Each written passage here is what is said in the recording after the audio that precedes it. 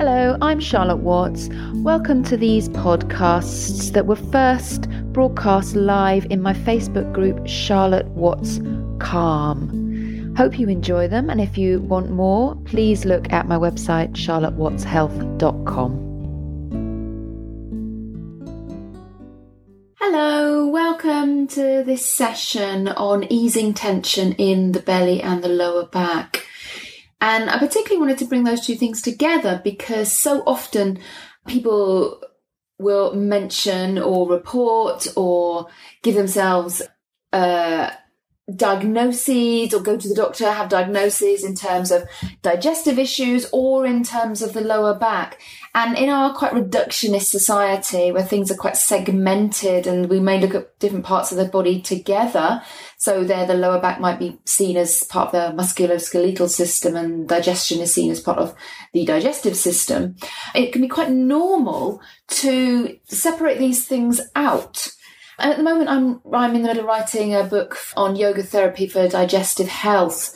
And as has come up time and time again, whenever I look in terms of any tension or trauma held down into the belly, into the lower body, the correlations and the continual relationships between the belly, what we hold down in the gut, and the lower back are completely and utterly interlinked and continually communicating. Now, part of the reason that connection doesn't necessarily get viewed in the modern medical world or in our minds is that often, for instance, lower back issues are seen, like I said, as part of the musculoskeletal system, so muscles and bones. And it is very much part of anatomy that comes from the more reductionist kind of Cartesian model where things are, particularly the anatomy and physiology that was learnt from kind of Da Vinci's time, where dissections were done and cut through the connective tissue, the fascia that actually holds the whole of the body, kind of suspends the body in a web that runs under the skin. It runs through muscle, around organs, connecting the whole of us.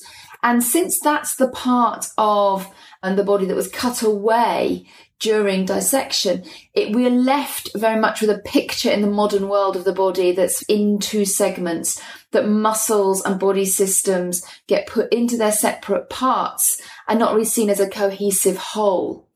There's a lot of work now on the fascia, lots and lots of research, which I've been going through, which is absolutely fascinating in terms of partly how that communicates back up to the brain, how receptive that is in terms of how stressed or what kind of trauma, stuff that happened to us in our past that we might be holding on, and how that expresses through the lower back and the belly. Now, in terms of fascia, this connective tissue web, it's very important for many things. It doesn't just kind of hold us together. It doesn't just knit things. It creates slide and glide. That is how we move between muscle, between organs, and where muscles and organs lay close to each other. And when we tend to get stressed or hold on to trauma, those can get quite viscous, quite held, and they can even start to have lesions and adhesions. So things get very kind of locked and tight in, which is part of the stress response, to lock and tighten things in so that we're ready to kind of quickly gather in and go in the fight or flight response. But we can get quite locked in here. For instance, in trauma, if we are simply reliving something that happened in the past as if it were here now. And often we're not even conscious that we're doing that. These are very subconscious survival strategies. And survival comes from this part of us, this belly and lower back part of us. I'll come back to that a bit later on.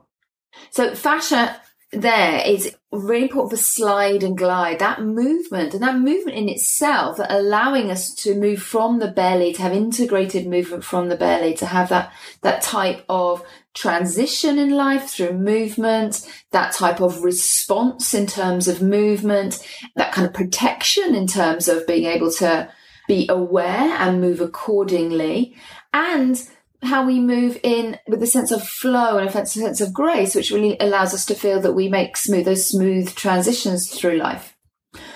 The really interesting thing about fascia is it's the organ, if you like, of our often called our sixth sense, which is kinesthesia.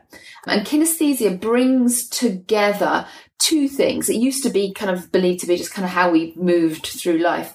But the more modern approach to this is twofold. And one is our interoception. So that is our sensory feeling, viewing of our internal world. So partly that is our gut feelings, those rising up from the belly, those instincts. And partly it is how we feel about movement and a sense that we can have of it. So sometimes something will make us respond in a way where we feel heavy. We can feel light and buoyant if we're happy. We can feel our body kind of drags us along if we're feeling tired. We can feel a sense of being stuck. We can feel pain from interoception. So it's very closely linked to what's called nociception, which is the sensation of pain. And when fascia gets this kind of adhesion and this sticking and holding from trauma that I mentioned before, then what can happen is pain receptors get heightened. So they keep sending signals to the brain. So it's being more understood about chronic pain and what we feel in the lower back and the belly, that it's really not just about structure. I see a lot of people with chronic pain given MRIs and there seems to be just, no reason for it. And partly fascia doesn't show up on MRIs. So these kind of lesions that I'm talking about won't be seen in that way. But also it's not just about inflammation or structural issues, but it's about the pain transfer, the communication itself. So the communication is kind of like a knocking on the door, kind of listen to me, listen to me, listen to me. And a sign that if we're not able to listen to our real gut instincts, those belly feelings that are coming from below, maybe we've shut them off, maybe things from our past were just kind of too difficult to deal with. But they will come up, those voices will come up and start knocking on the door and be felt as pain in the only way that they can communicate to us. So there's a lot of this kind of body work now around looking at finding safety down in the belly, down in the lower back, down in our core, our center, our root area, to really help kind of quell these voices and start to get the feedback to the body that it's safe and it doesn't need to keep this communication up. And the other part of kinesthesia, our sixth sense, is proprioception. So proprioception works with interoception, our internal landscape, and it is how we sense the external, how we move through space. So it's how we know, for instance, if you wake up in the dark and you've got to find your way to the loo and there's no light, you will find your way. Or if you close your eyes, if your proprioception is working well, you should be able to touch your nose with your finger. It's common in things like ADHD, autism, trauma again, that proprioception gets scrambled, if you like. And what happens is people kind of feel that they flail through life. They might feel a bit clumsy. And we can all get a bit of a loss of proprioception when we get tired, for instance. You might find those days where you just feel more clumsy than others. You can't quite sense your way through life. And also, when proprioception comes to get dampened down, again, by stress or trauma, it can be that our motions through life get a bit less subtle, if you like. So people might bang about a bit more, or they might feel that they need to kind of push their body a bit more. Or people often with kind of lack of proprioception feel they need stronger cuddles or need to cross their legs very strongly or do things, press against things that make them know that they're there. Because one of the things that trauma does, for instance, is gives a sense that we're quite out of body, we're dissociated. And often we need that grounding that comes through the belly and the lower back to know that we are here in life. And so much of that also comes up through the feet, which are inherently linked into the pelvic floor, into the belly and into the lower back. And on that note, where we tend to hold a lot of the stuff that creates both digestive issues and lower back pain is into a set of muscles that are collectively known as the psoas. So this is the muscular complex, if you like. I'm just going to call it a muscle from now on, that links the bottom body to the top body. It's the only set of muscle that links the legs to the spine. So it allows us to propel forward when we take a step, and is incredibly important for our forward motion, our ability to move ourselves through the world. But also it lays deep into our pelvic cavity and holds like a basket, holds our abdominal organs, and the fascia that connects the psoas muscle into the pelvic cavity also helps to support the digestive organs. So there's a very, very close link to that deep muscle that allows us to stand up and our digestion. And our digestion is where we have our enteric nervous system, that part of the nervous system about as big as a cat's brain that signals back up to the brain, about 90% of the information going gut to brain, how safe or unsafe we feel at any point. And that's the response that comes from that continual just scanning of safe or unsafe has its response in the psoas. So, for instance, if we feel unsafe, it is part of our safety mechanism to curl into a fetal position, to curl into a ball. Because human beings stand up, we show our bellies, our throats, our vulnerable bits to the world. And meaning when we feel threatened, it's very important to protect belly, throat, and groin as well. So really to curl ourselves in. And it's the psoas muscle that initiates this curl in. So if we're under continual stress, or again, we're holding this kind of vestige of trauma in the body, what happens is the psoas muscle often gets quite tight. It's continually contracting. Also, if we've tended to any lower back issues, if there's any pelvic instability, and that can include how we lift up through the inner legs, then it's the psoas that has to tend to take over, stabilizing our upright posture. And when that happens, the psoas tends to get tight and it tends to then stay tight. And what this can do is kind of pull the pelvis forward. So we can get a bit of a slight banana back, if you like, and kind of quite sticking forward of the belly, which is quite a common pattern, particularly common of sitting on chairs all day as well, because that also foreshortens the psoas muscle. Then what happens if our psoas muscle tends to be short and tight is that continually feeds back to the belly, to the enteric nervous system in the belly, that we must have to hold on. We must have to protect ourselves continually from perceived stress or that internally generated trauma of reliving something that was in the past as if it were here now. And with that holding of the psoas continually, there's a continual communication that we need to keep hold of the stress response. That feeds back down to the gut because digestion relies on the calming tone of the nervous system, the rest and digest parasympathetic tone of the nervous system to be able to work. So it's really important that for when we're eating, for instance, and so why mindful eating is so important, that the more we can rest and eat sitting, the more our digestion can innovate, the more it can work. But if we have this continual unsafe coming up from the lower back, and if the psoas is tight, it pulls, like I said, the pelvis forward, and that can create a lot of tension in the lower back. So you've got this continual loop going on. And although people might not notice it, this loop will often be related digestive symptoms to lower back symptoms.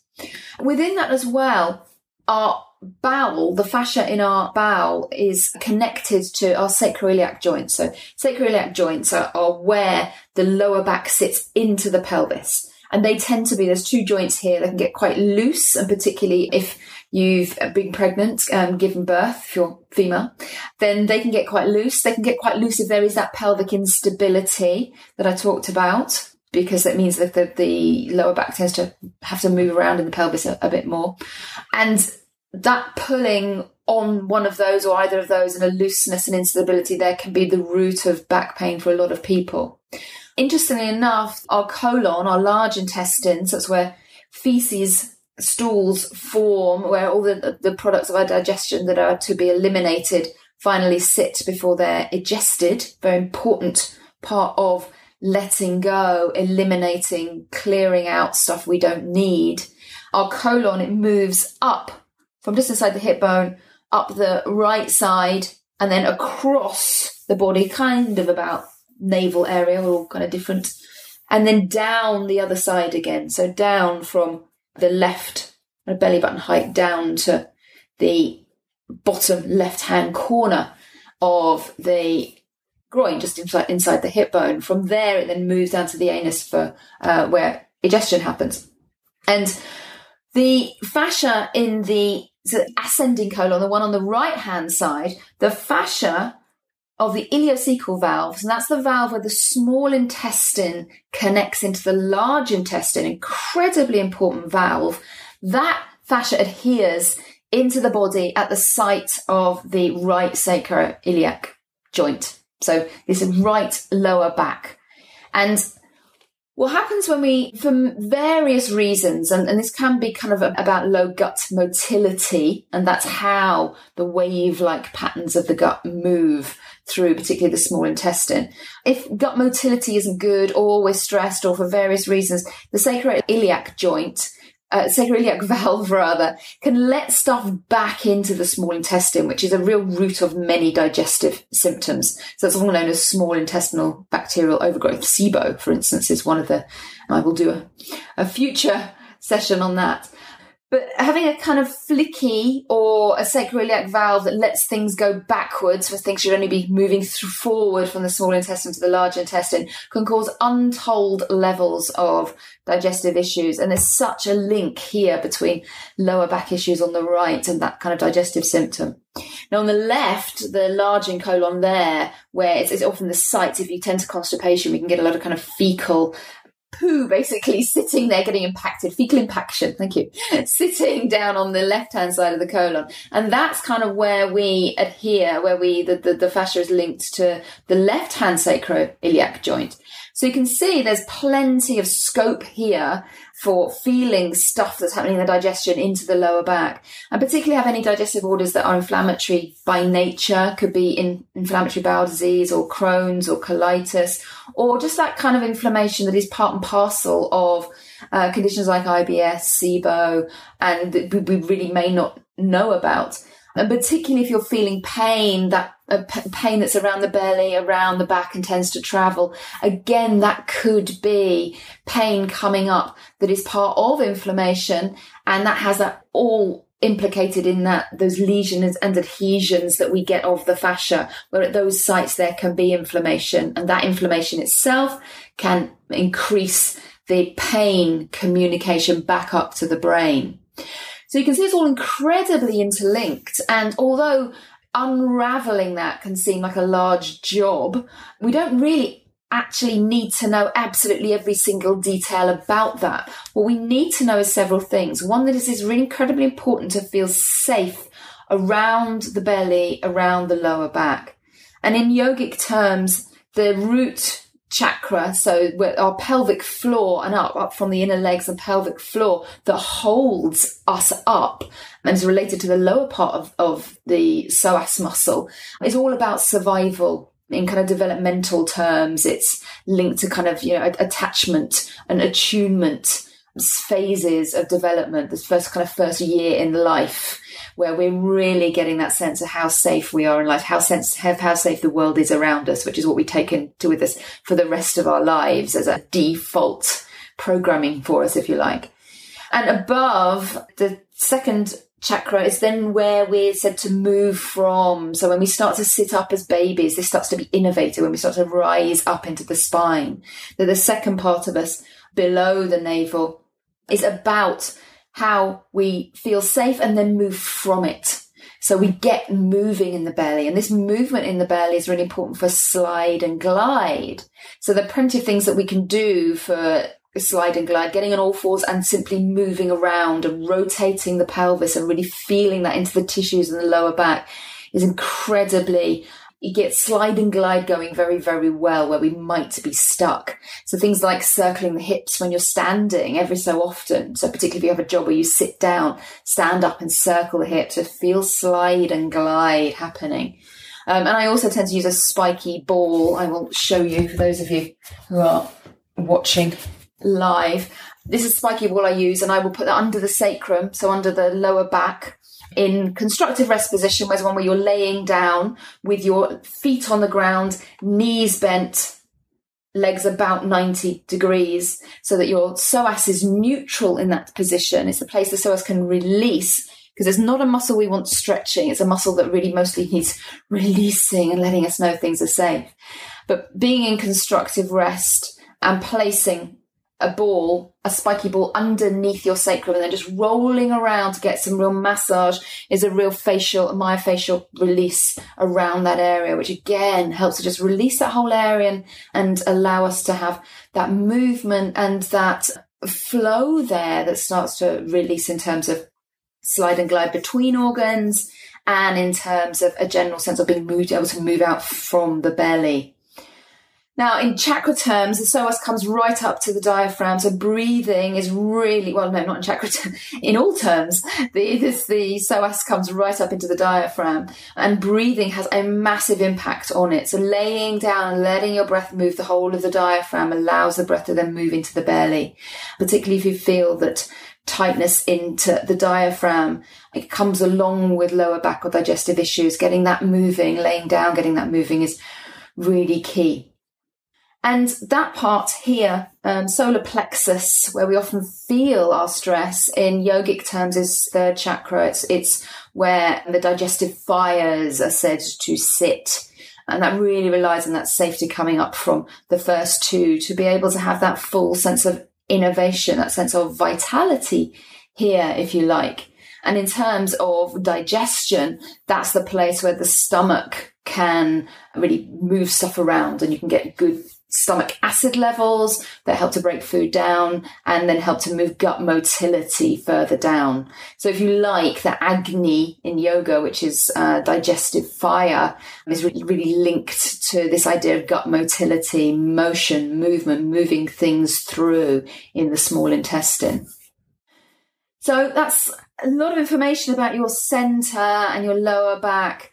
But I think one of the things that's absolutely key is to move in these areas and to have a connection to these areas. When we go into the stress response, we so often just live neck up in terms of thoughts, and chest, shoulders, neck, ears up in terms of our physical response, holding our breath up in those areas and not letting it drop down. And sometimes that can be because we don't really want to feel. It's a little too much to feel the stuff that's buried deeper down.